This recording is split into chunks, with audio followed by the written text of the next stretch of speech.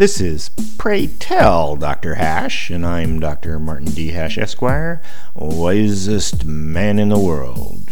'Cause the competition just ain't that tough. And these are things I wish someone had told me.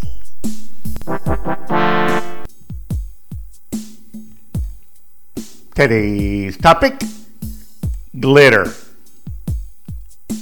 Money is imaginary, but nobody notices.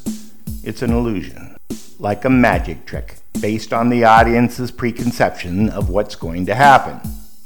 However, if you know how the trick works, it's easy to see it happening.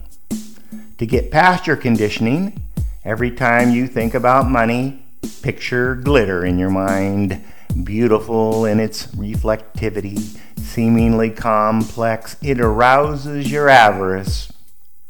We live in the delusion that people with lots of glitter never have to work, that saving glitter is worthwhile, and that watching glitter accumulate is somehow productive.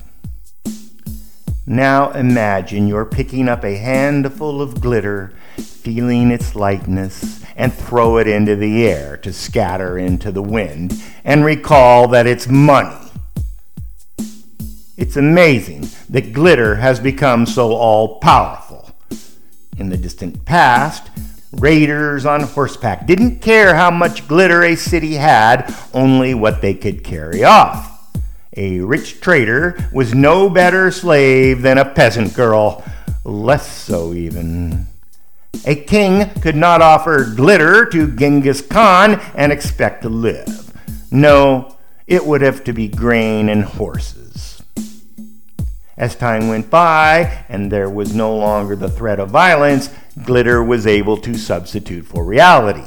So much so that there is 100 times more glitter than things to buy. And people deal only in glitter, get wealthy from glitter, become aristocrats by inheriting glitter. Glitter is replacing reality, but you can't eat glitter.